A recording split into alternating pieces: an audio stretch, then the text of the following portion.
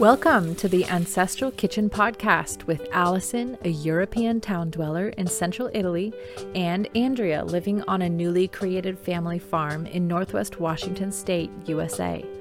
Pull up a chair at the table and join us as we talk about eating, cooking, and living with ancient ancestral food wisdom in a modern world kitchen.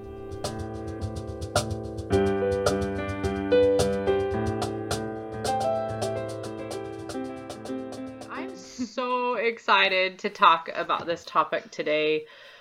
5 of the most expensive foods you can buy that are the cheapest foods you can make at home.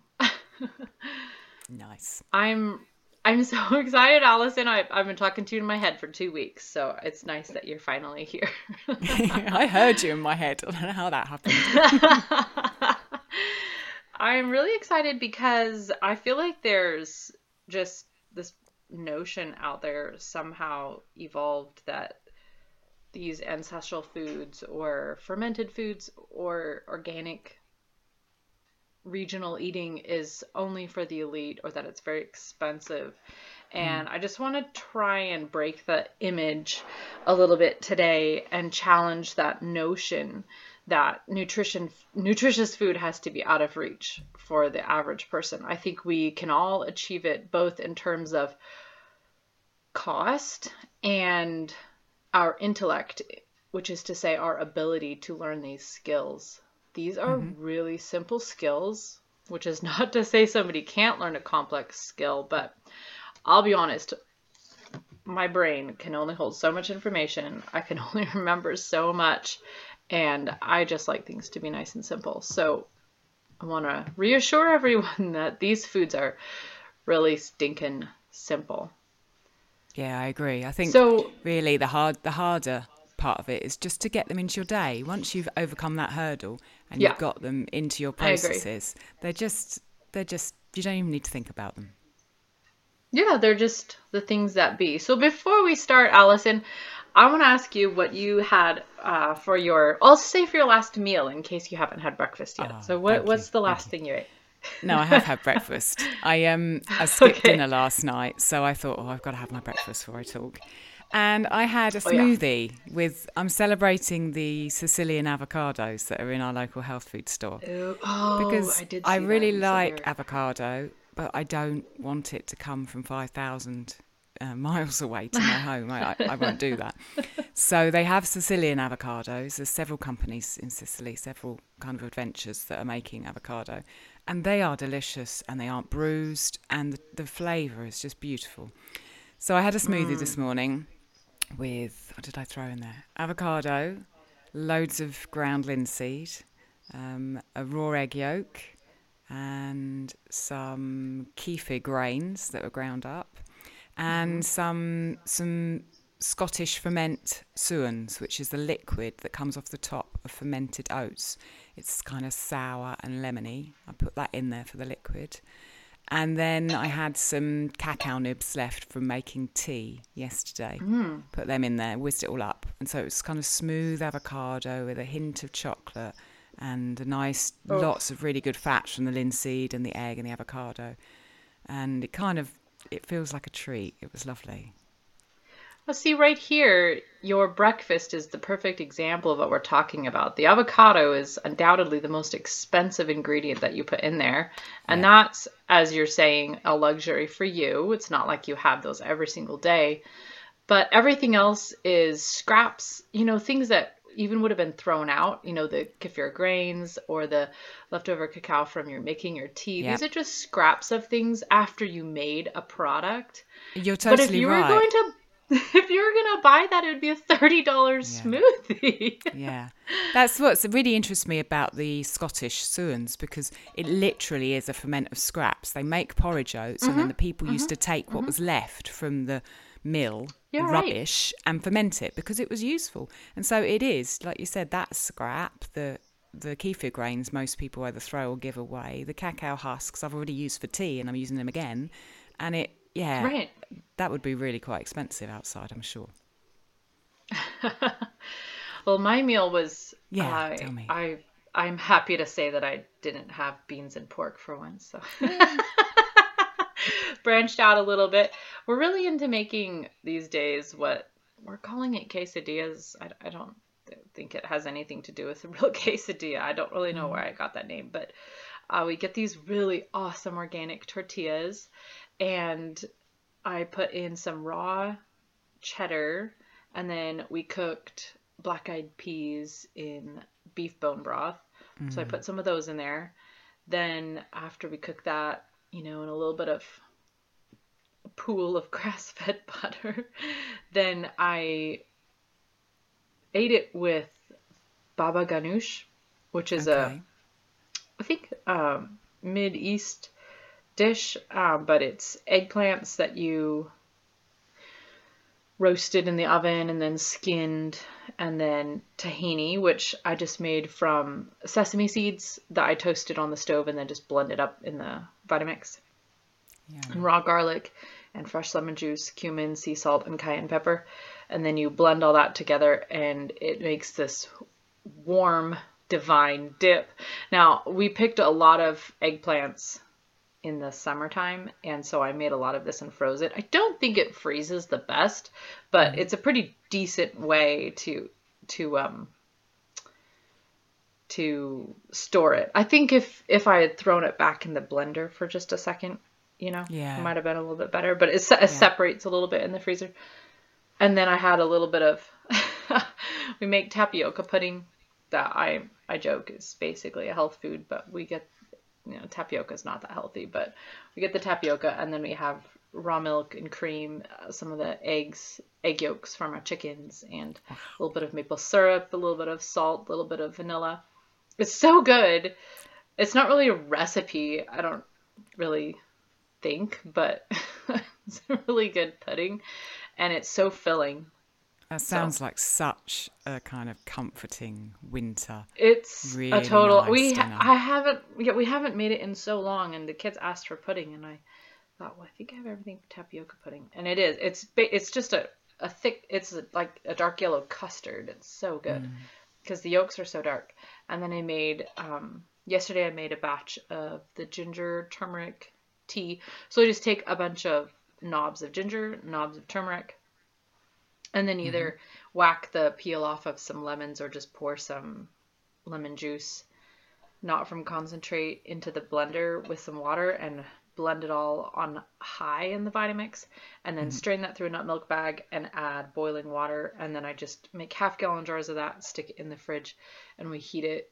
Or you can drink it cold, but hot or cold, it's delicious. It's another dark yellow. Yeah, it's really good. Nice. Oh, yeah, wow. So you're really fooded up. It sounds like you had a gorgeous dinner. Yeah.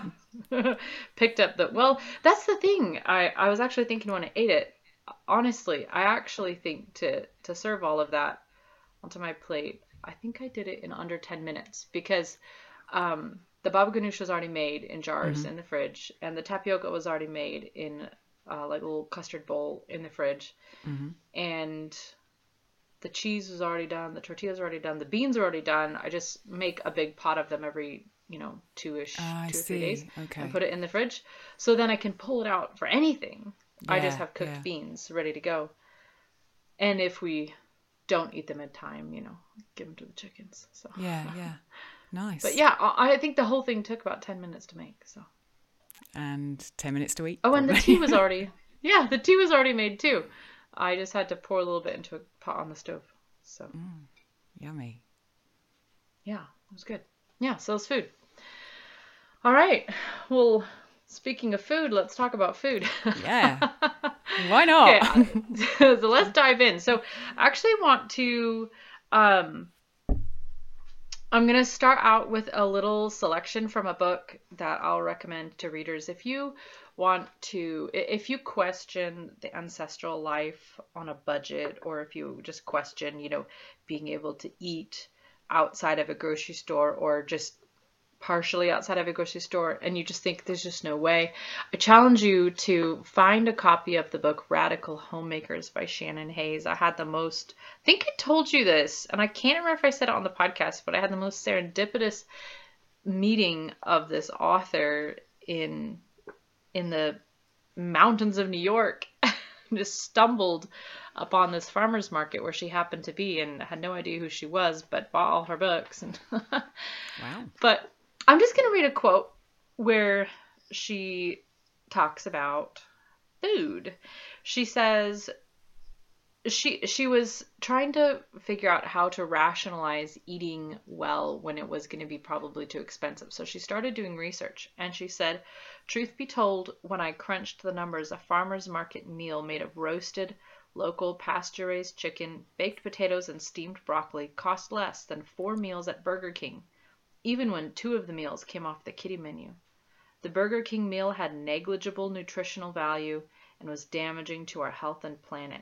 The farmer's market menu cost less, healed the earth, helped the local economy, was a source of bountiful nutrients for a family of 4, and would leave ample leftovers for both a chicken salad and a rich chicken stock, which could then be the base for a wonderful soup. But when push came to shove, I knew that Burger King would win out. The reason?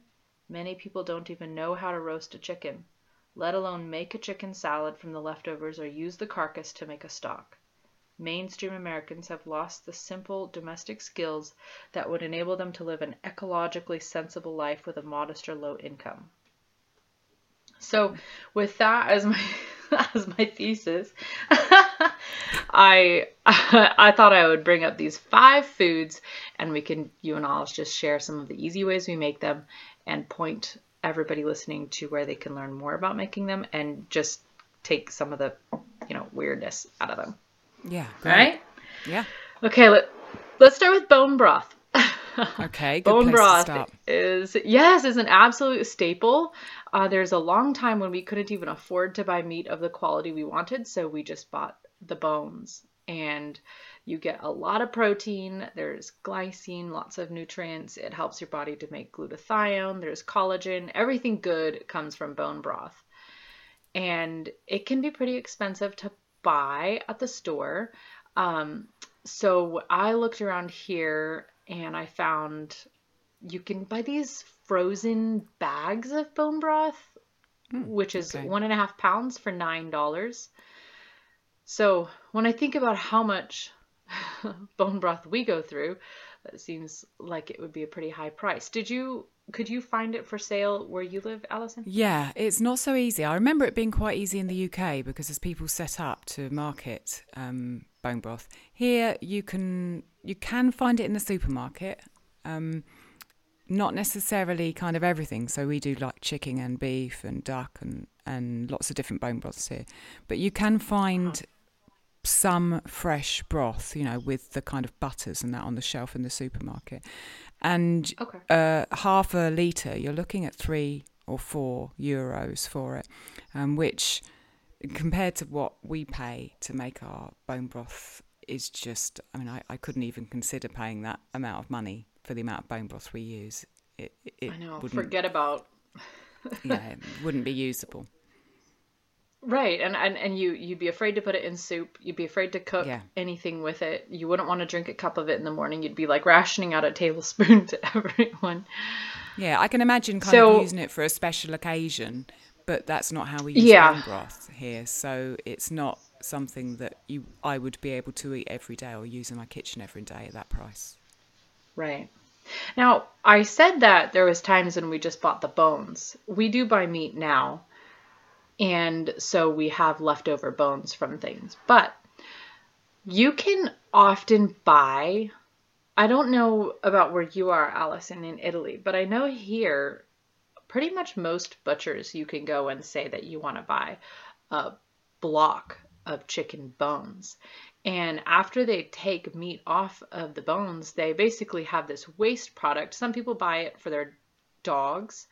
But I've bought big boxes of them before from Azure Standard is a bulk, like small farm, I don't know what you want to call it, co-op thing that we can get out here.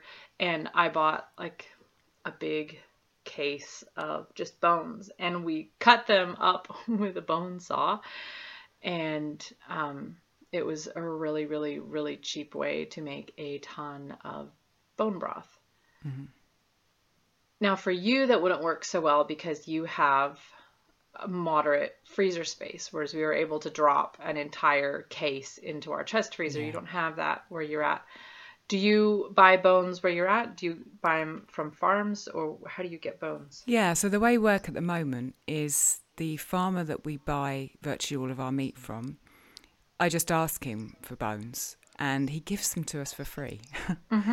So whenever I do an I've order run with into him, that with a lot of farmers. Yeah. Or people who are butchering. But I think it's because we buy a lot of stuff from him. Maybe, if I went and just asked for bones, they wouldn't be free. But we're buying all of our meat from him. So I get a bag of them for free, and we do that every time we place an order. And so then I can just throw them in the freezer if I don't want to make it straight away, or make the stock and then put the stock in the freezer. Regarding chicken, he doesn't sell the chicken bones separately because the chickens are always sold bone in.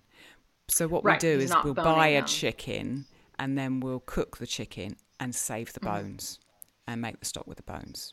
So the chicken doesn't happen quite so often as the beef, but I mean literally they're just, I'm not paying any extra for the bones, and I'm not paying anything for beef bones at all. Yeah, I mean, I would say the same because we have friends who butcher. See, this is part of the importance of getting into your network of farmers is when you have a network of farmers, they know what you like. And my very generous friends keep giving me bags, of tallow and bones and, organs, and I'm not paying for them. Yeah. But they know that I use them, and they would rather they get used than get trashed. And even those of them that use it, if they're butchering a lot of animals, then there's no way they are going through it all on their own. And yeah, get into that network. But also, even just buying bones is cheaper than buying meat. Completely. Even if you're just straight up buying bones. In England, we used to pay a couple of pounds for a massive bone of bag of beef bones from our farmer. Now, I have found at Whole Foods, which is a chain store here in the United States, their bones I feel like they're still pretty expensive. So but still cheaper than the meat. Yeah. But they sell them not even in their meat cooler. It's over in a separate section with dog food. So you can't even find it. Yeah, it's not even in the regular section. So, we make our bone broth almost exclusively out of garbage. Yeah. So we have bones left over, as you say, from making things. And our friends who butcher, they butcher very well. And so if they give you a meat bone, there's more meat on it than, a T-bone steak. So we tend to cook those, and then we shred the meat and make it into some form of stew once we've then completed making the broth. But then when I cut onions or carrots, celery, those sort of things, any vegetable, the clean scraps just go into a container or a bag in the freezer. And after a while, you've accumulated enough to make broth, and I just pull that bag out and dump it into a kettle with the water and the bones.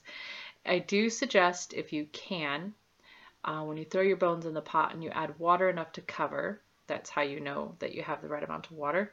Then add a little bit of raw apple cider vinegar and let it sit for half an hour. That is alleged to help pull some of the minerals out of the bone. I can't tell you for sure because I don't know.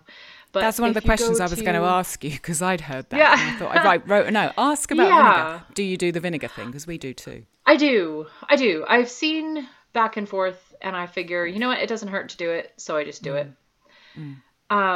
Yeah, so I don't even know how much our bone broth costs because I just use scraps of, trash. You can use, Nourished Kitchen has what she calls her ultimate guide to bone broth.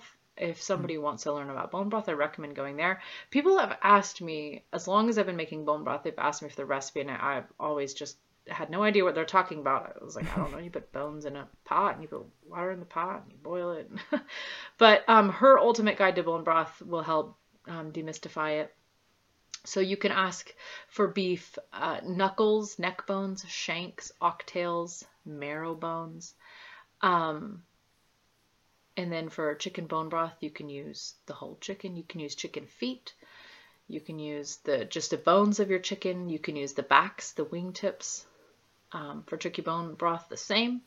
And then for pork, you can use ham hocks, pork neck bones, pork trotters.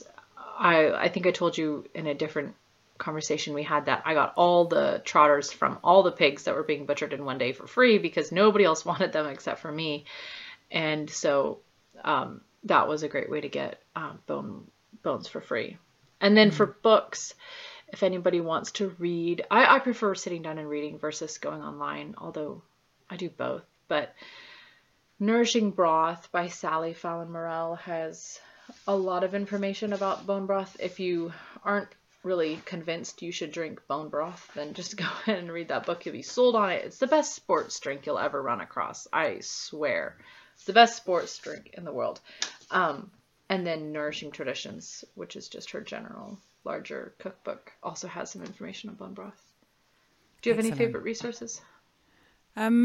No, I don't really know where I learnt about bone broth. I mean, I probably Nourishing Traditions was the first place, but then I just tend to just do stuff, and then we like it or we don't you? So I do. I should also say. I was just gonna say, if on my own blog, farmandhearth.com, I do have a bone broth recipe on there, just one, but I told on there how if you don't have a lot of freezer space, I cook my bone broth down. When we had really tiny freezer space, I would cook it down and basically make it into bouillon cubes. So I put that on the blog there. Oh, great. Thanks. We'll link to that in the show notes. The bone broth that we do here, I always do in a slow cooker because my slow cooker's big enough to handle the capacity. And I've noticed, I've had 2 or 3 slow cookers in my time, and I've noticed there's a difference between the slowness of them. So the first one I had went quite fast, and even on the lowest, the stock was bubbling quite, viciously. Whereas the one I've got at the moment, low really actually is low. And I remember reading about broth years ago that, you're just supposed to just see the odd bubble coming over the surface every now and again. Not the rough, And my slow cooker now does that. So I leave my beef in there for 24 hours, sometimes a little bit more.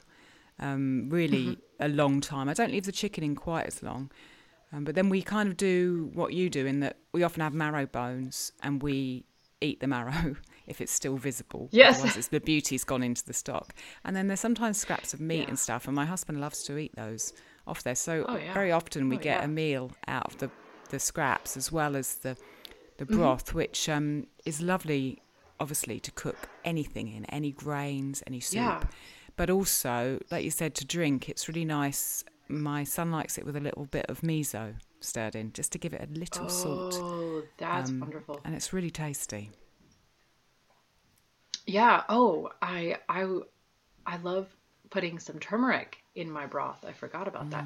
In chicken broth, it's really good. Well, you know that I actually haven't been able to run a slow cooker since we moved out here, since they take so much power and we're off grid now. But we just put the kettle on top of the wood stove, and so it kind of just cooks as long as the stove is going, which when it's cold we keep it going pretty much around the clock. So so there's nothing extra being used. That's just ideal. And ideally for me, I would do the majority of our bone broth. I would prefer to make and freeze bone broth over the course of winter. Because when summer comes, I don't want to be running the stove. So, all right. So next up, let's jump onto sourdough bread. Now, I don't want to go super in depth on sourdough. This is something we'll have to have its own episode. But I do want to demystify it just a little bit. So I actually put sourdough bread and soaked/sprouted quick breads because those breads are also pretty expensive, but it's so easy to make at home. So when I was looking at buying sourdough bread, you can buy cheap sliced loaves like sandwich bread, or the bigger rustic bowls. So you're running between $3 to $6 a loaf, some even more for the more artisanal ones with garlic or raisins or whatever. And so for but for making sourdough bread at home, the essential ingredients for the most core sourdough recipes would be your flour, which could be wheat flour or einkorn or rye, or I do combinations, and I know you have done combinations also. You need salt, you need water, and you need some of your starter dough, which is basically just, sour flour.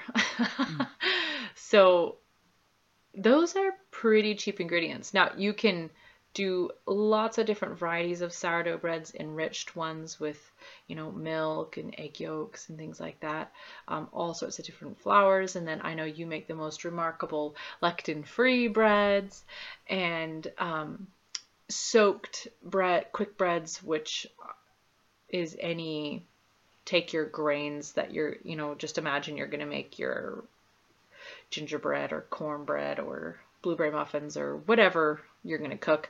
And instead of starting and baking it today, you started last night and you just took the flour portion and you let it soak in the liquids, buttermilk or something overnight, and then cooked with it the next day. So really, really, really simple. And a homemade loaf of sourdough bread, by my calculations, cost about $1 or even less. Wow, that's a big difference. Mm-hmm. It's kind of it's a big difference when you're eating it every day. When you're eating it every day. Yeah, or when you have a big family, or when you're feeding a lot of people. This is the first month since we've lived here that it's just been our family here. So this is the first month realistically of just only feeding us, and our family's not even that big. By the standards of, I'm the second of 8, I have 7 siblings and I only have 3 kids. So there's 5 of us here, but even that is a decent sized family to feed. And, when you start scaling some of these things up, it can get really expensive. I remember when we lived in Cornwall in the UK, that was where I first got into baking sourdough. And I was just happily kind of making our bread, and we had never bought any. And then we used to do our shopping at a farmer's market there. And then one week, a bread stall arrived at the farmer's market, and the breads looked so beautiful. But I just remember thinking, I wonder what they've got and how much they are, and going over and just kind of being knocked when I saw that the breads cost like £5 for a bread there. Wow. That was similar to what I was making, €5 or €6. And that kind of, I saw in other bakeries, that's the kind of standard price. And it's the same here, if you go to the shops where we would shop, so the flour is, flour that someone's taken care to choose, and perhaps I didn't even price that loaf. They're looking at five to 6 to €7 for one loaf of bread, and the flour that we choose here is not the cheapest at all. We generally cook with spelt or rye, and I try to get Tuscan flour, and it's not. I choose for what I believe in rather than the cheapest. And even then, I worked out that a loaf of bread that I make costs less than €2, so it's a third to a quarter of the price. And if you went out and bought wheat instead of spelt, you're looking at half of that, because even the ancient grain wheats are cheaper than spelt. Yep. And so really, if you don't have a problem with wheat, you could make a bread for literally like just over €1 probably, that is going to cost you €5 or €6 outside. Oh yeah. And we honestly break it down even less, because we buy the large bags and put them in the freezer or store them. We have a garage area that's really cold. Even in the summertime, it still stays cool. So we can put flours in buckets down on the ground, on the concrete, down and back underneath the canning shelves, and they stay really cold. So they don't spoil or anything like that. And so buying in 50-pound bags brings the price down even more, which not everybody's going to do. But even by using, and we get probably the most expensive versions of the flours, as you're saying, ground on special mills that don't overheat the flour, and grown on small farms and organic and all of that. Even then, it's still $1 or less for a loaf. And those breads that I priced $3 to $6 a loaf, you're not even looking at that decent of flour. That's not even the kind of bread that this doesn't even compare. Yeah. Yeah, if you went to the smaller artisanal shops, out in the small towns where there's little bakeries and things like that, you'd probably be paying about $10 a loaf out there.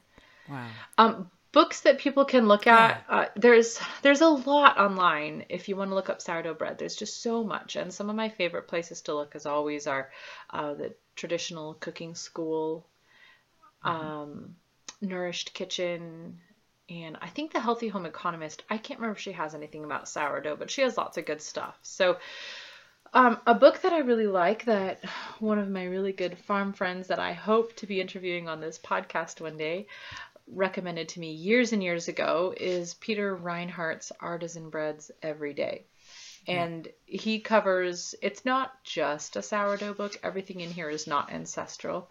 It's a really profound education on bread, and you can learn to make some, traditional lean French breads and things like that. But his sourdough pizza is so easy. Sourdough pizza crust. When I get to the state, you do step 1, step 2, whatever. And when I get to the step where you're about to roll it out onto your pizza pan, I throw it into a bag and shove it in the freezer. And then when I want pizza crust, I can just pull it out, and in a day, we've got pizza crust. I haven't done lots of breads of late just because we've been doing gaps for so long, but I'm not really doing gaps right now, so I might make some breads again. Nourishing Traditions also has information on sourdough and soaking for quick breads, and Wild Fermentation by Sander Alex Katz, and also his other book, The Art of Fermentation. But Wild Fermentation has some recipes in it for sourdough, so if you want, and the Artisan Breads Every Day has also a recipe for making a starter from scratch, which is how I made my first one. So nice. You can, so there's lots in those. There's, I remember learning from a Peter Reinhardt book myself. He's got a whole grain book, which he does. I got from the library when we were in the UK and learnt a lot from. I like the Rye Baker website. I think the guy's name is Stanley, possibly Ginsberg. But he's got a really great site that's dedicated just to rye baking, which is good. I've got a lot of recipes on my site, not a book's worth, but all the recipes that I love, including my pizza recipe, lots of spelt recipes. Oh, good. And your lectin-free? The lectin-free is not up there yet, but hopefully it will be soon. Oh, okay. And the other resource I used a lot when I was learning sourdough was there's a forum online called The Fresh Loaf, which is basically a bunch of forums with thousands of people on there. And you can go on, if you've got a problem, you can post pictures of what's happened to your loaf, you can ask questions, you can search the archives. Oh, I love and that. Every single topic you can imagine is on there, literally. There's years and years and years of research. And when I first started, I met a mentor on there, a guy who was been baking for a long time, who just kind of helped hold my hand through my own process of trying to make bread with English flour that was 100% whole grain. And so there's a real community around that site, which if you've got questions or if you want to learn, it's a great place to go. Right. Awesome. And for anybody who's afraid of making sourdough, thinking, well, I can't keep up with feeding the sourdough start all the time. When I can't remember what was going on, I always give starts to my friends, which is fantastic because then if I kill a start, I can call my friends and find out who has a start. I can get back from them. But one of my friends, when I took a start out that I hadn't used in a while and it wasn't acidic enough, it molded. And I called one of my friends and she said, oh, I still have the one you gave me, over a year and a half ago in the fridge. I never opened it. Do you think it's still good? And I said, well, let's find out. And sure enough, it fired right up and we were able to make plenty of bread from it. So if you're just not going to be able to use your sourdough start for a while, put it in a container, put the lid on it, shove it in the very back of your fridge. It's going to get like black liquid on top. Don't throw that out. That's the good stuff. And then you can just look online. How do I restart my sourdough start?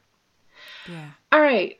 Let's hop on to some beverages, kombucha and water kefir. I'm putting them in the same category. They're a pretty similar process. They both operate with a SCOBY, and they're both a delicious, bubbly probiotic drink. So for kombucha, I've done many workshops teaching how to make kombucha and the benefits of kombucha. And if you go to my blog, then you can find, just search the word kombucha, and I have my class packet there, what I used to use to teach classes, and you can see all the recipes on there. So I'm not going to give my recipe on here because it would just, there's no point. You can easily find it online in 30 seconds.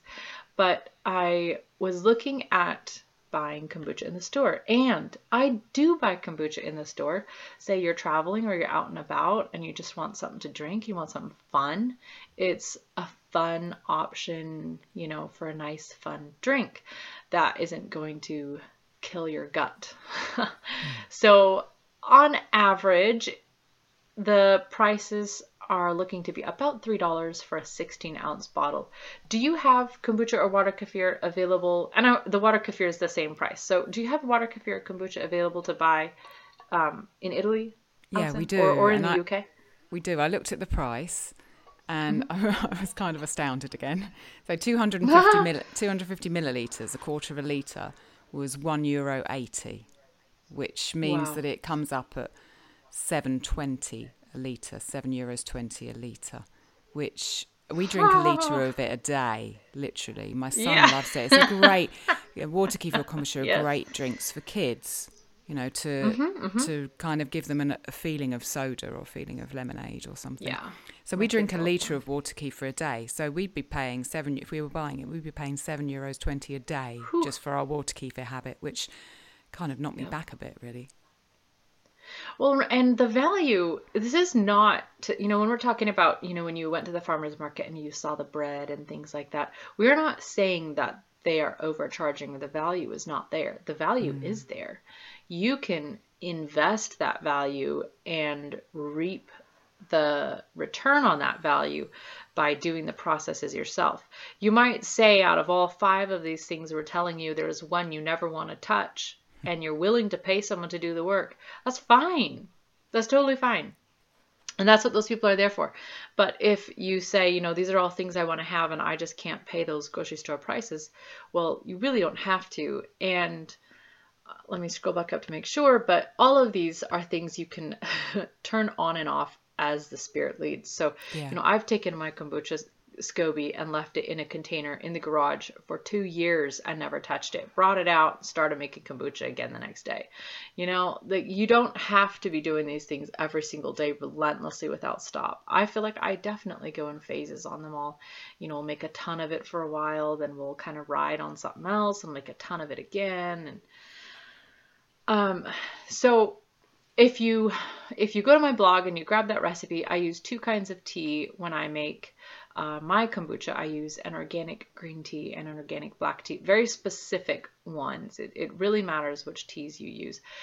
But if you make the tea the way it's prescribed on my recipe, which is fully organic, remember it's $3 for a 16-ounce bottle at the store, and at home you're making 5 gallons for just under $5. Yeah, so very different. It's $1 a gallon, which is significantly different. Now, the process is so unbelievably easy. I'll say the process really short for kombucha, and then Allison, can you say the process really short for water kefir? Sure. I love them. I love them both, and I think that they should both be highlighted. For kombucha, essentially, the long and short of it is you'll boil water. And Allison, I'm sure every British person is tracking with me right now. You'll boil water, then you'll throw in tea. You know, per the recipe measurements or per your own inspiration. and then you'll let it steep per the recipe. You'll strain it out, and then you'll stir in sugar or a different carbohydrate source, whatever one you like. I use the sugar, organic cane sugar. Or you can do honey. I like doing honey too, but sugar actually brings the cost down quite a bit. Yeah. And then you'll let it sit and cool. And this is where you could make one part in the evening and then the next day, finish. This doesn't all have to be done in one day. So let it cool, and then you'll pour it into glass containers and add some starter tea, so some already fermented kombucha that you have from your last batch. And then typically you can also add in a SCOBY. You don't necessarily have to, but add in a SCOBY, and then a cloth top so that it can breathe oxygen. And then it will sit until it's as fermented as you like it. I like it to fully consume all the caffeine from the tea and all of the sugar so that I'm not getting a sugar hit when I drink it. And then if you want to, you can bottle it, and you can use empty beer bottles or old, I just usually put it into mason jars. You can use any bottle really that you like, that you have. So does your kombucha taste less sweet than the store-bought kombucha? Yeah, I would say it definitely tastes. Because I remember having kombucha before from stores a long time ago, years ago, and it just being far too sweet for me. I think a lot of stores, not the stores. There are a number of brands that add sugar post-fermentation. Oh, I see. So there would be more sugar in it. And then there's usually a pretty considerable amount of fruit juice or some other source in it. I don't like mine to taste like vinegar. I'm not a fan of that. So I don't let it ferment until it gets to that point. I like to take it off right when it has this real light, airy, fruity, almost grassy sort of effervescent quality to it, which that effect is the tea you choose is really important in getting that. Okay. Different teas will imbue a different flavor. So tell us about your water kefir. So the water kefir is maybe just a bit simpler than kombucha, a little bit, in that you literally just put water, and I use sugar, and you dissolve the sugar in the water, and then you add the kefir grains to that. Then I lightly close the lid, and I leave that for maybe 1 to 2 days. It starts to ferment, and you see the bubbles coming up, the grains increase in size, and then I strain that through a sieve into a swing top bottle. The reason I want to put it in a swing top bottle for this second phase, the second ferment, is because I like to capture the bubbles and keep them in there. And with the swing top lid, I do that. So once I've strained it through the sieve, I then add things to this bottle. So I will usually add some form of fruit, which gives it a bit of extra sugar at that stage, which will create more fermentation and therefore create more bubbles for you to capture. Yes. And I often add ginger. Ginger gives it a zing, but ginger also has lots of organisms on the outside of it that help it with the fizz. And then, sometimes I add different types of, I put fennel seeds, different types of spices, cardamom seeds. I put different fruit in. Sometimes we do, if there's some local mango, Sicilian mango, we'll put that in. Orange. Yum. Very often I start with something that's not water. So I'll start with maybe a tea. I made some with cacao husk tea. I remember putting a picture on Instagram a while back of that. And usually to allow my grains to increase, which is what I like, I do 2/3 a kind of a golden cane sugar, and then 1/3 a completely whole integrale, we call it in Italian. I like a whole sugar, which is just dark with nothing removed. Yes. And that mixture tends to make my kefir grains grow. And then the second ferment gives that liquid effervescence, and sometimes, serious effervescence. You have to be careful when you uncap the lid because your fringe goes up in the air.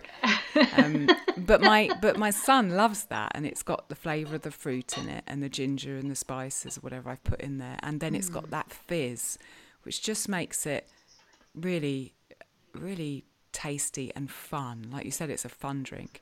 I tend to ferment mine quite a long time because we're just not used to the taste of the sugar. We're used to having more sour flavours.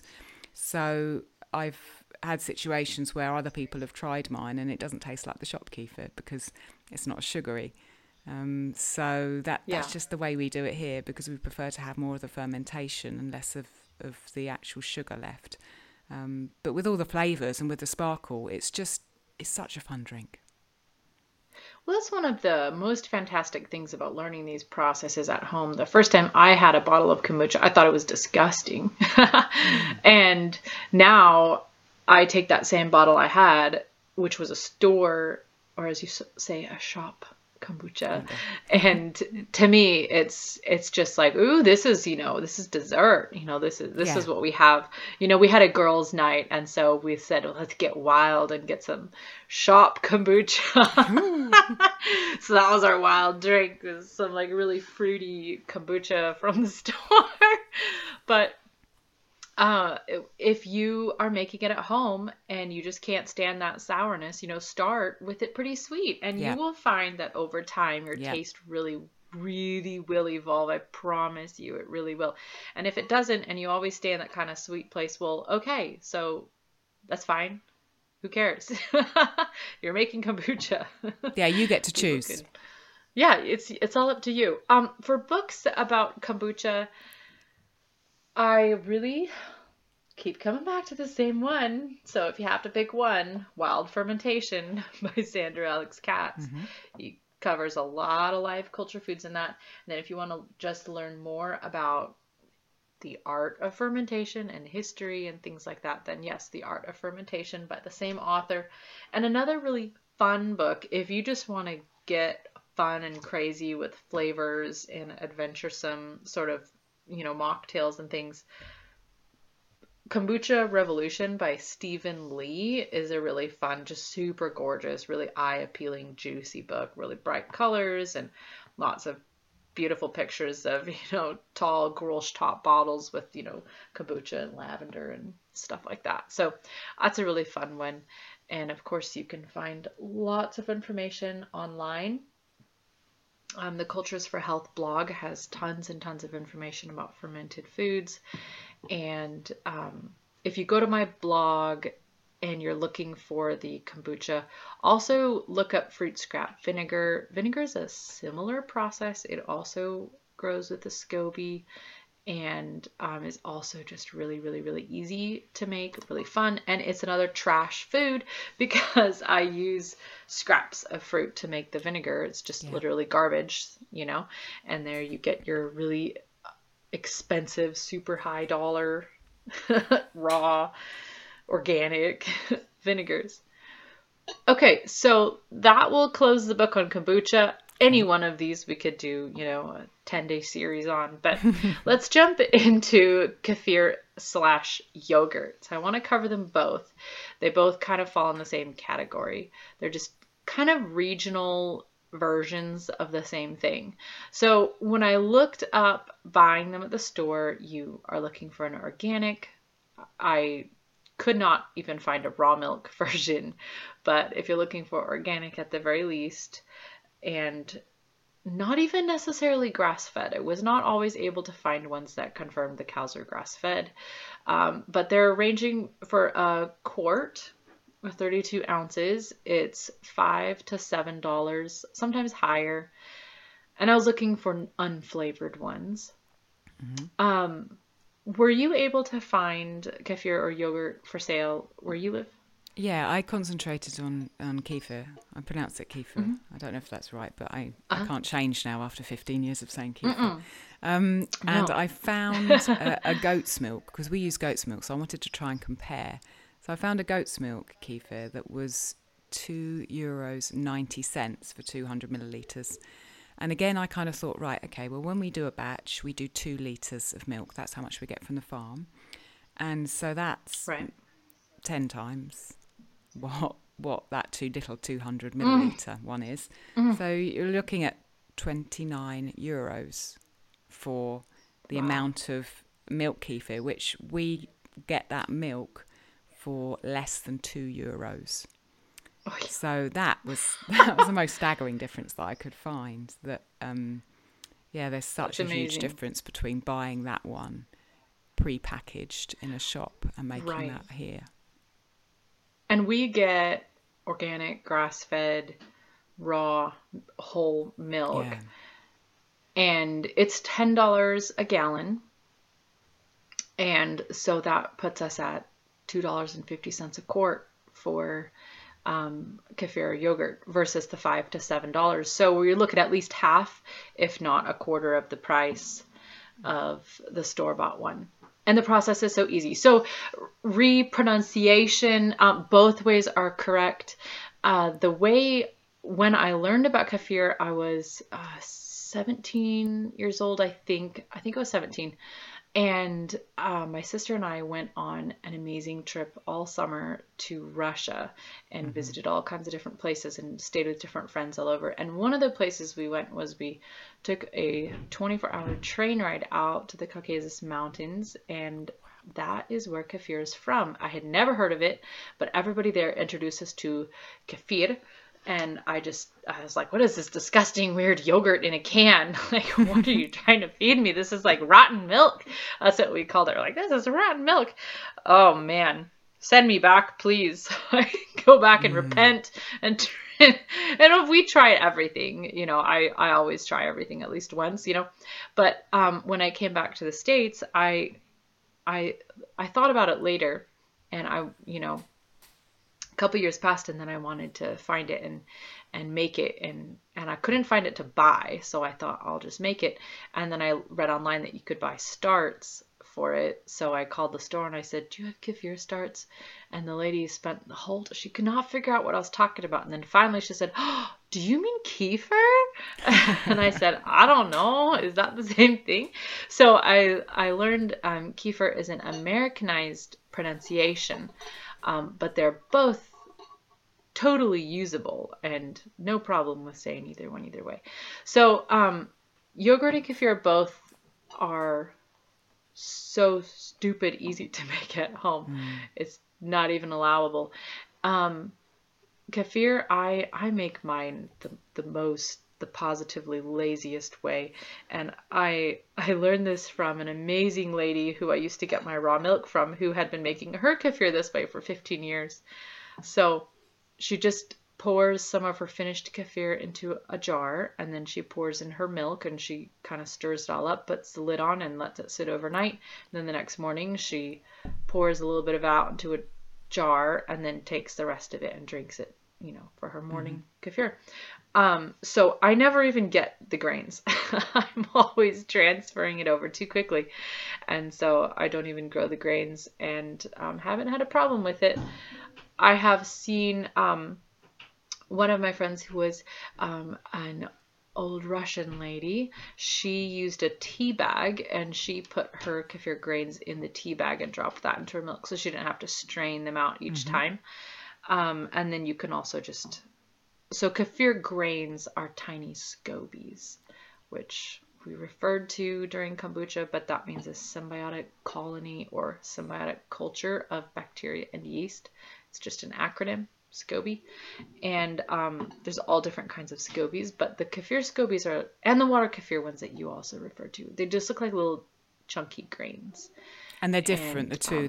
You can't use the milk kefir grains in the water kefir, vice versa. No, yes. They each consume different things, where the milk kefir feeds off of lactose. And that's actually where we get the term lactase for that enzyme, because they thought that was what they all did in lactofermentation. They thought all that fermenting process was lactase. But I think that's quite an important thing to bring out. The process of making milk kefir actually does decrease the lactose content, and in some studies completely wipe out the lactose content. So if you have any problems with digesting milk, but you want to bring dairy back into your diet, it's a great place to start.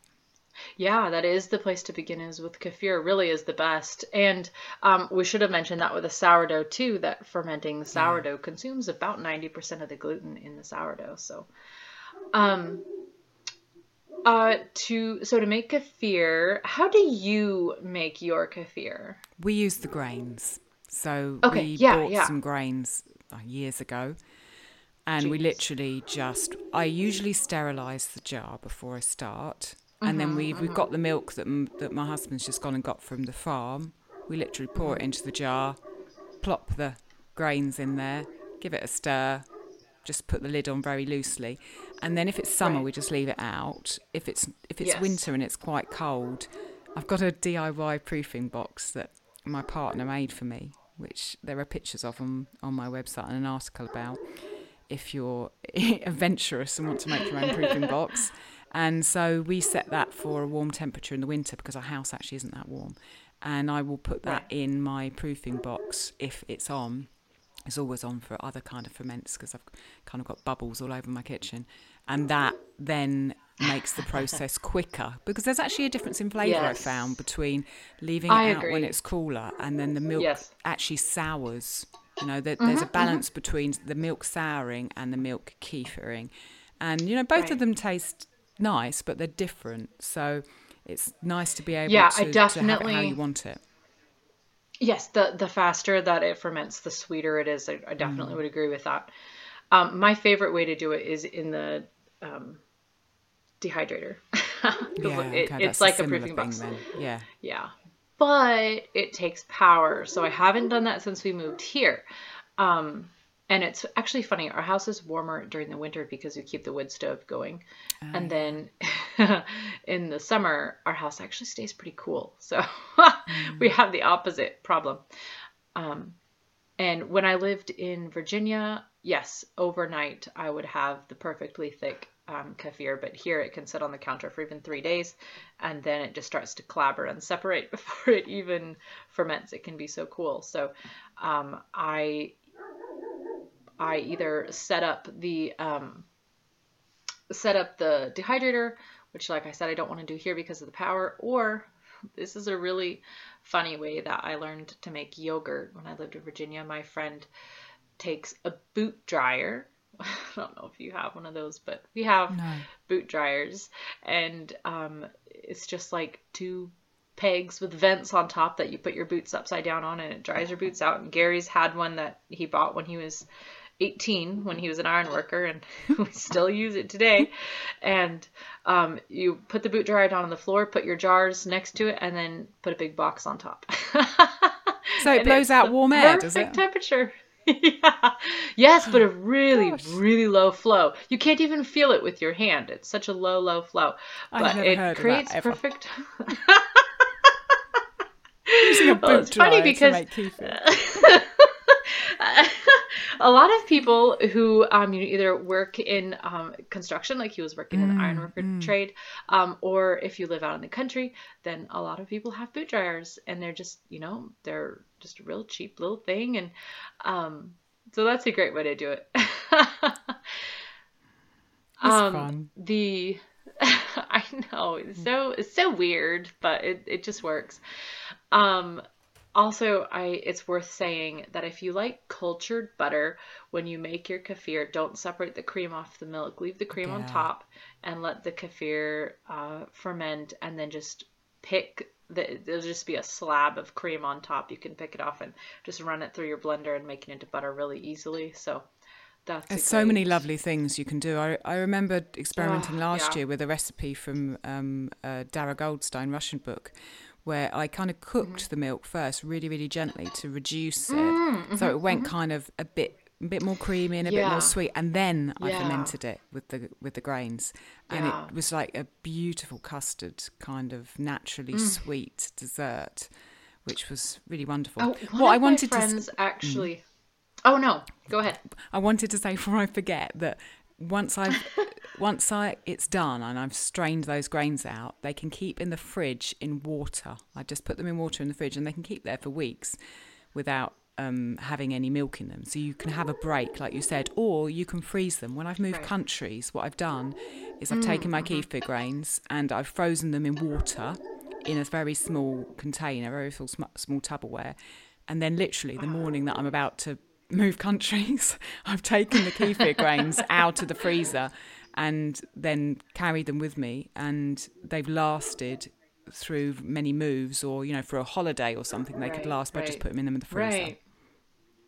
That's fabulous. When we moved from Virginia, we drove. I want to say it took us a week or so because we stopped and saw some things along the way. Drove from Virginia to Washington State, and I had this huge special cooler with all my ferments in it. Yeah. All these jars and bottles kind of bubbling and clanking around. And a big, huge jar full of SCOBYs. And some people definitely thought, why don't you just throw that stuff away? That's disgusting. Just can't. And no, I was like, these are my friends. Like, these are babies. I grew these, I grew these vegetables, and then I fermented them, and they are moving with me. And I still have just one of those jars left. I'm kind of milking it along, for special occasions. I can take a little bit out. One of those jars of sauerkraut. You reminded me that earlier this year we had a kind of a disaster here housing-wise, and we moved 9 times in 2 months. And each time we moved, we were on the train because we don't drive, we don't have a car. We had this sort of cool bag thing with clinking beer bottles and stars of sauerkraut. And my husband's kind of like this pack horse carrying this thing along, and it's clinking. But we couldn't not do it. We just couldn't. No, absolutely not. The thing is, once you start fermenting, these things gain such value too, and you can't just hop out and buy them anymore. The quality is so different than the store-bought. And so for making kefir, if you don't have any grains, you could find a really good high quality store-bought kefir, and start with that. Or you can ask online in forums or groups or on your social media. Does anybody have kefir grains willing to share with me, or water kefirs, sourdough starters, whatever? You can also order them from Cultures for Health. And that's another way, actually, you can save your own kefir grains. You could dehydrate them. But you can order them from culturesforhealth.com. They're not sponsoring us or anything, but I really love the company. I've been ordering from them for 10 years and have had great success with everything I've gotten from them. For books, of course, Wild Fermentation is right at the top of the stack. He really is the king of ferments. The Art of Fermentation, if you want to learn all about the history and the origin of ferments. Nourishing Traditions, of course, covers lots of dairy fermentation and, key nutritional reasons why.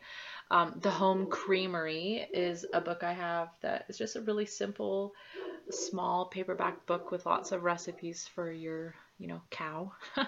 And then if you really get into doing kefirs and things like that, yogurt, there's all kinds of different cultures you can get. So different regional bacteria, just like that, Finland or Norway, that different places are known for, and you can make kind of unique yogurts like that. So yogurt processes vary based on the culture that you get, but they're all still very simple. They're just step-by-step things. I also wanted to say that if I remember, if someone's kind of not sure about a dairy allergy, that the kefir grains can be used in other milks. So we've made kefir grains with coconut milk. We've made kefir grains with oat milk. We've made kefir grains with hazelnut milk. It's important to feed them in normal milk, in cow milk or sheep milk or goat milk every now and again, because they won't grow in those other milks. That's my understanding. But they do a good job in fermenting other milks, so you don't have to restrict yourself just to animal milk.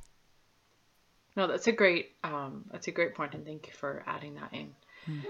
So, last but not least, the king of all ferments. I think everyone knows what it's going to be. Oh, the one and only sauerkraut. Yay. All right, so finding live, active, fermented sauerkraut, you have to be careful and watch what you're buying because there are jars of canned, shelf-stable, so-called kraut. They're usually made with vinegar. They're not probiotic. They're not alive. They're dead foods.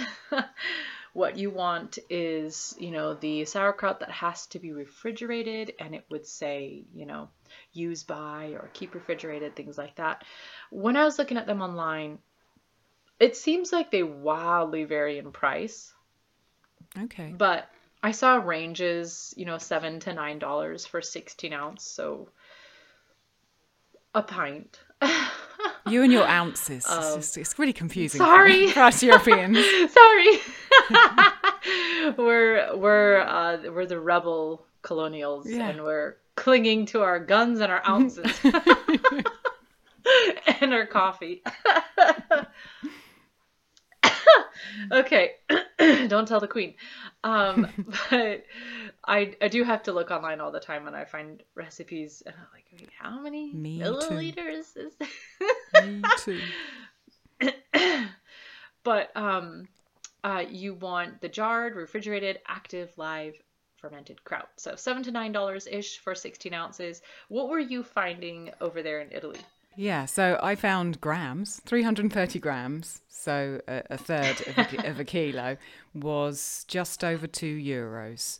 And I compared that then to what I do, which is we tend to make 2 kilograms roughly at a time, so 5 to 6 times what you could buy in that jar. And we buy one massive cabbage for that, which when we buy the most top quality cabbage that there is, a local one that's organic from the health food store, supporting a local business, we pay perhaps €4 for it. Whereas if I buy it in the jars, I'm going to be paying €12.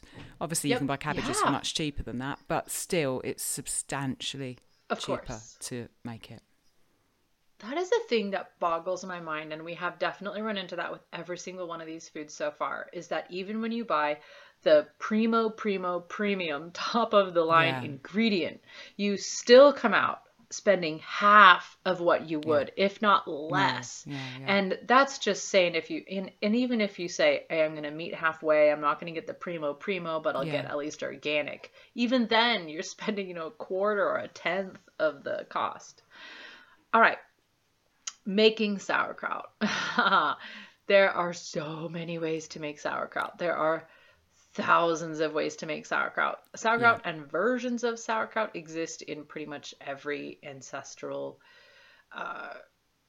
what do you call it, tradition. Mm-hmm. You don't need to buy anything.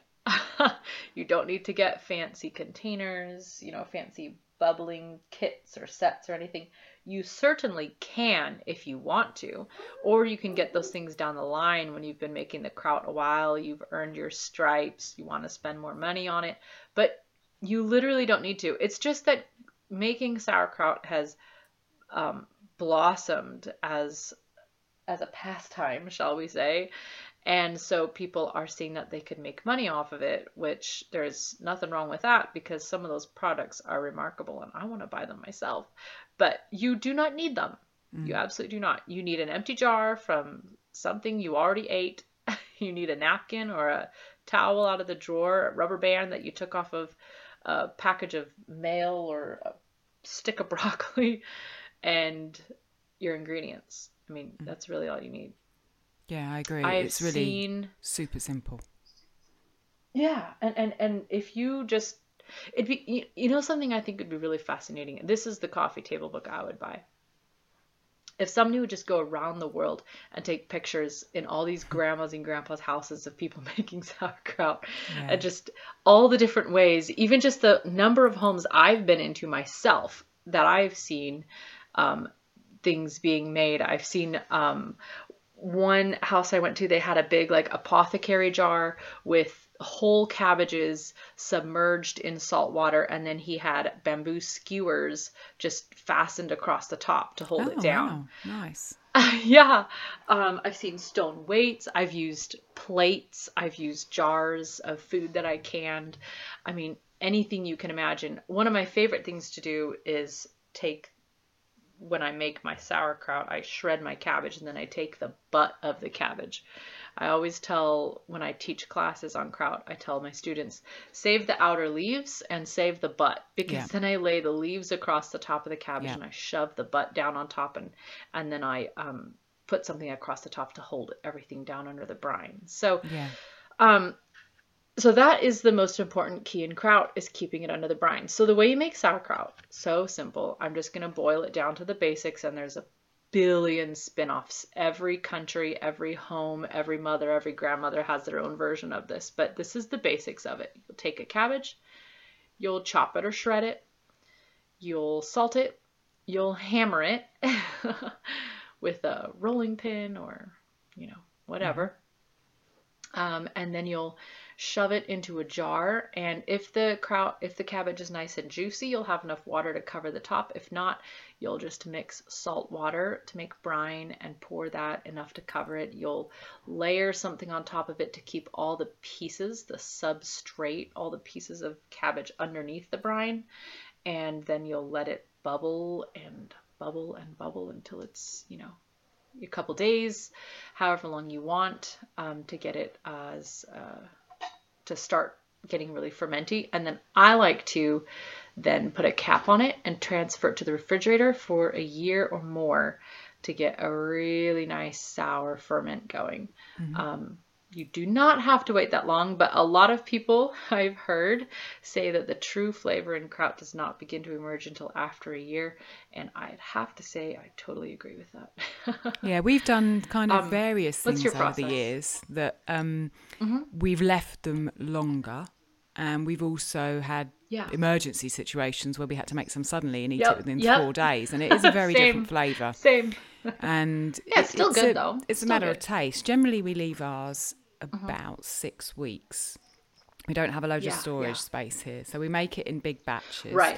There's I detailed my process in a blog post very early on creating my site. I think it's called Super Simple Sauerkraut, where I've got all the measurements of the salt that I use and the brine that I use. I like to put caraway seeds in because I love the taste of caraway seeds. But I throw loads of different things in. That's so European of you. It's lovely. I throw lots of other things in, and it's a good excuse to throw garlic in if you're not fermenting garlic separately. I'm an absolute believer in the power of fermented garlic, so it's a great way to put garlic in. Yes. I can't make kraut without garlic. Yeah, exactly. We leave ours for 6 weeks usually. The one thing that I would say that has helped us in the process is after we've shredded and stirred the salt in, rather than pound it straight away, very often we put a lid on the bowl and put it in the fridge overnight. And then we come back to it the next morning and the salt has done its work for us. So already there's lots of liquid. And then when you pound it, it's really easy to get much more of the liquid out. And so I love that. Do that. And then if I need extra brine, I'll make up a brine to go on it. We'd use the little glass pickle weights, which I bought like 10 or 12 of 5 or 6 years ago. And so I'll do the same as you. I put the little cabbage leaf over the top to keep everything under the water. And then I'll put 2 or 3 pickle pebbles on and shut the jar immediately and then put it. And I usually cover it with a tea towel because I think light affects lactofermentation negatively. So I cover it in a tea towel. So make sure that it's fermenting as well as it can do. Like you said, the most important thing is keeping that cabbage under the brine. The amount of people who said to me, I can't do sauerkraut because it just goes mouldy, And the absolute essential thing is that if the cabbage is over the top of the brine, it needs to have an anaerobic environment. And if it's over the top of the brine, then it's going to potentially go mouldy. And so keep an eye on it. If you've jarred it, if you've lidded it, maybe do something called burping it, where you just open it up over the sink. Be careful because we've had sauerkraut juice go all up the walls when we've not done it over the sink because the fermentation is so fizzy. So do that every couple of days to make sure the pressure's not building up, and also check the amount of liquid that's in there. And if you see that it starts to decrease in the first week of fermentation, then just put a little bit more brine in there, because that's the crucial part where there's the fight between the lactic acid bacteria and other bacteria. After that, it doesn't matter so much because the lactic bacteria has got a hold, and you don't necessarily need to have it under the brine for the entire period. Right. But at the beginning, it's very important. And seriously, out of all the people who've asked me about sauerkraut and all the classes I've done on sauerkraut, that is the key, the amount of brine and keeping the veggies under it. Absolutely. And if you, the salt, the salt is what's standing between, it takes about 2 or 3 days for that lactic acid to build up to the point that it's stable enough to keep the bacteria and the mold from taking over. So that salt is just there to stand between you and the bacteria. You can also add an inoculation, pour some brine from a batch you already made before just to speed up. Yeah, or some whey. Yep. You can definitely do that. And there's so much information online. It can be too much information online. You really only need to learn from, just find one blog, one recipe, and just work on that. The Healthy Home Economist, her blog is where I first learned how to make sauerkraut. Okay. You can also look, traditionalcookingschool.com has it, Nourished Kitchen has it, my blog, farmandhearth.com has it. What's your blog or your website again, Alison? Ancestralkitchen.com. Simply ancestralkitchen.com. Right. And there's a resources page on it, and under there you'll find the sauerkraut, along with all my other recipes and starters for sourdoughs and everything else. Yeah, and if you go to my blog, the Farm and Hearth one, also just search the word sauerkraut, and then there's a downloadable packet, the one that I use for my classes, that you can use. So the cost of making sauerkraut at home, if you're using the pretty premium cabbage, making 1.5 quarts is $2 to $3. So definitely way less than, let's see, a quart could run $14 to $18 if you bought it at the store. So $2 to $3 at home for 1.5 quarts. Not too bad. Books on sauerkraut, of course, Wild Fermentation. The Art of Fermentation has a lot about, I think that book is helpful because it's not recipes, as I've said before, but it does get you seeing the gazillions of different it's a ways. wonderful read. It's just drool. It's just drool all over. Asian Pickles by Karen Solomon. I absolutely love Karen Solomon. I love her as a person, and I love her as a cookbook author. But Asian Pickles, sweet, sour, salty, cured and fermented preserves. There's lots of different pickle recipes in there. The Nourishing Traditions, of course, has some fermentation. And another book, Keeping Food Fresh, Old World Techniques and Recipes. It has lots of really just old school ways of preserving food, which would include sauerkraut and fermentation. So, look all those books up and get the one that's cheapest. It'll get you going. I love sauerkraut because, like you said, you throw caraway seeds in it. You could throw garlic in it. I throw dill in it. I throw really whatever I have, whatever is fresh, whatever's happening, I throw it in there.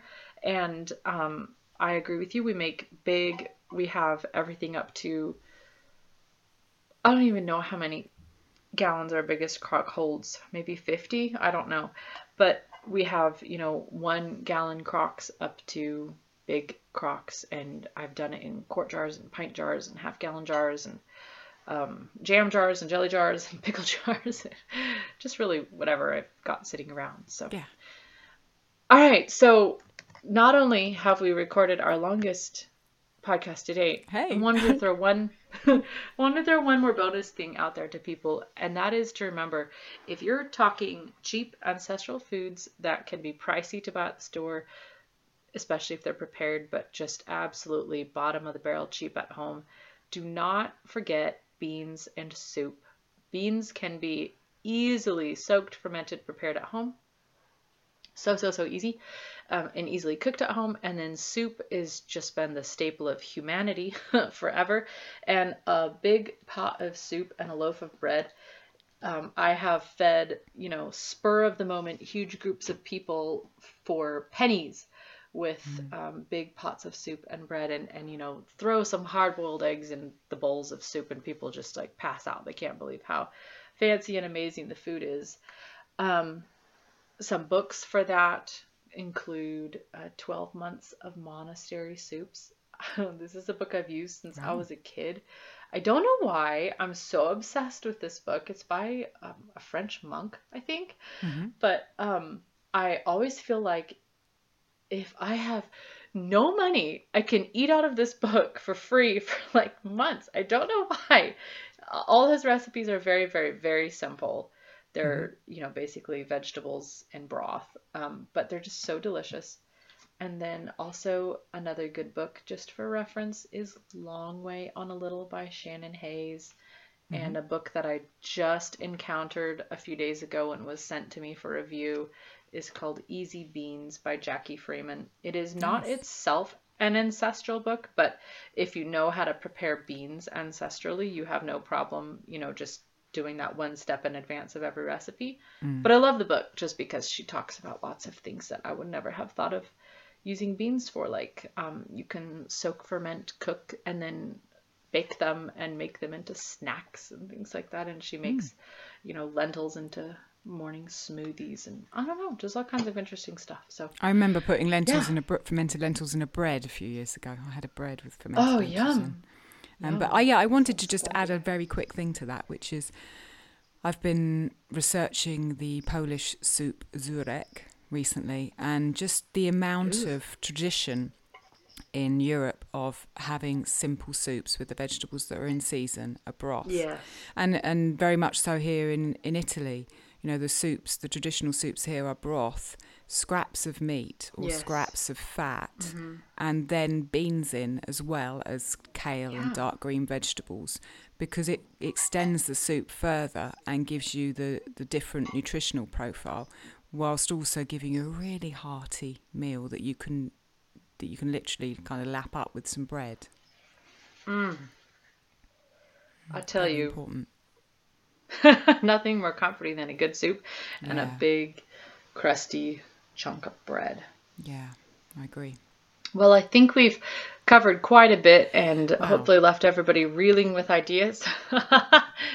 And I will put all these book titles together, and we can figure out how we want to. We can put those in the show notes and the websites that I mentioned. I'll just put all that in one document. We can post that up there. And is there anything else you wanted to throw out there before we wrap this one up? Only just that the detail of making these things becomes habit, and it becomes easy. The other important aspect, which we might want to deal with in another podcast, is making the time and prioritizing them, because people are convinced now that it's really doesn't cost much to make these foods at home, and you're paying a lot in the store. But then it's the process of committing and having the time, and I think maybe that's something that we could talk about and share what we do and how these have gradually become part of our lives in a future episode. Yeah. We can do that right after the episode where Alison says how she gave away her iPhone. Yeah, it's an important part. Do you know how much more bread I made after I got rid of my iPhone, and how much saner I felt? You don't have to tell me. This is awesome, Alison. Thank you for jumping on with me and chatting this up. I learned so much from you every time that we talk. Yeah, so really appreciate it. The same. Thank you, Andrea. All right. Until next time. Yeah. Ciao.